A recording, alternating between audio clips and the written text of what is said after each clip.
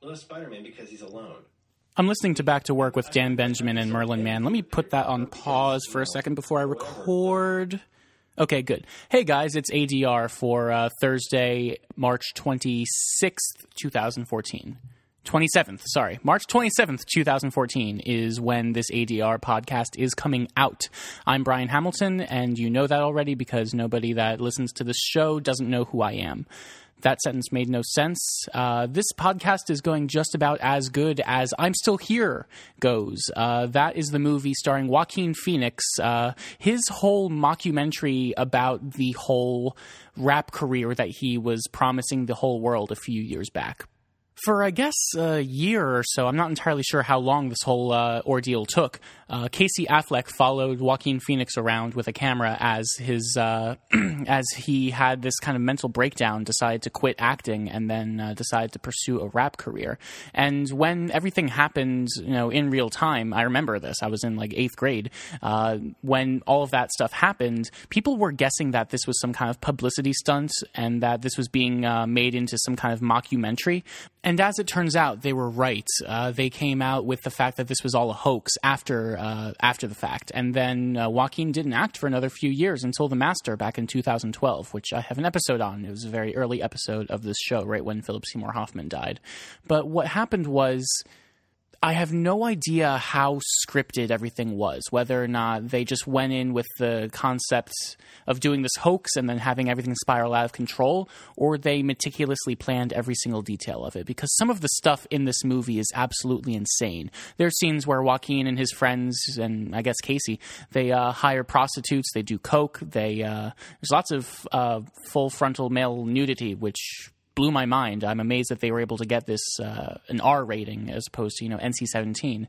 But the way that this movie pans out, it feels so strange and organic, but at the same time, a lot of the scenes felt forced. But what was amazing was when Joaquin would go in and do these kinds of weird, not interviews, but just have these experiences with people, and he would freak out, and it was so obvious that the other person wasn't in on the joke. If you remember Borat, then that movie was all a joke, and everyone thought that Borat was a real person and not Sacha Baron Cohen in a ton of makeup and a different hairstyle and accent. No, this movie is all a bunch of that. When Joaquin meets with P. Diddy trying to make a record together and he plays him some of his rap music, it is so, so bad. It's not even like... It's not real music. It's so bad. It's hilarious, watching P. Diddy listening to it for the first time and, watching his face just kind of drop and watching his reactions to the first few tracks on this little EP that Joaquin cut himself. And he wanted to go down to Florida to meet with P. Diddy and make a record together, but as it turns out, it's all horrible. And there's this great scene between them where P. Diddy gets really furious at him for like, are you serious? Are you doing this as a joke? Because I'm not about that. I'm not okay with you treating this like a joke. But we all know now this is a joke. And we were laughing a lot. This was nominated for Film Club. When we watched this, we were laughing a lot. We were laughing at Joaquin's rapping. It was horrible. We were laughing at the way he treated people. We were laughing at the way, he went on David Letterman. They had all those clips of him on David Letterman. Those will be in the show notes. They're great. But they were all in the movie, and we were laughing at that. We didn't know whether or not we should laugh at P. Diddy yelling at Joaquin for being fake. And it was really hard to deal with because when we were watching, we had no idea what we were in for. We knew this was a big publicity stunt. We knew that this was, fake because obviously now he was in Her and The Master. But when we were watching, we had no idea where the movie would go. The last third of the movie or so really takes a different turn. It gets really upsetting, and not upsetting, but very, very real, very, very emotional, and you can see the pain that is happening in Joaquin Phoenix, and I can't tell if that was real or if that was fake as well. I have a feeling that there were points where this just went too far, and it really took a big toll on Joaquin. So I have no idea what any of these behind-the-scenes things about this movie really mean, or what they really, have anything to do with. I have no idea. This movie fascinates me. And I don't know why this movie wasn't as much of a phenomenon as Borat was. I mean, Borat was entirely 100% a joke, and people knew that going in. But with Joaquin Phoenix and his meltdown for this movie, I'm Still Here, nobody knew how real this was. People lived through this. People watched him on David Letterman live. People remember him saying that he wasn't going to act anymore.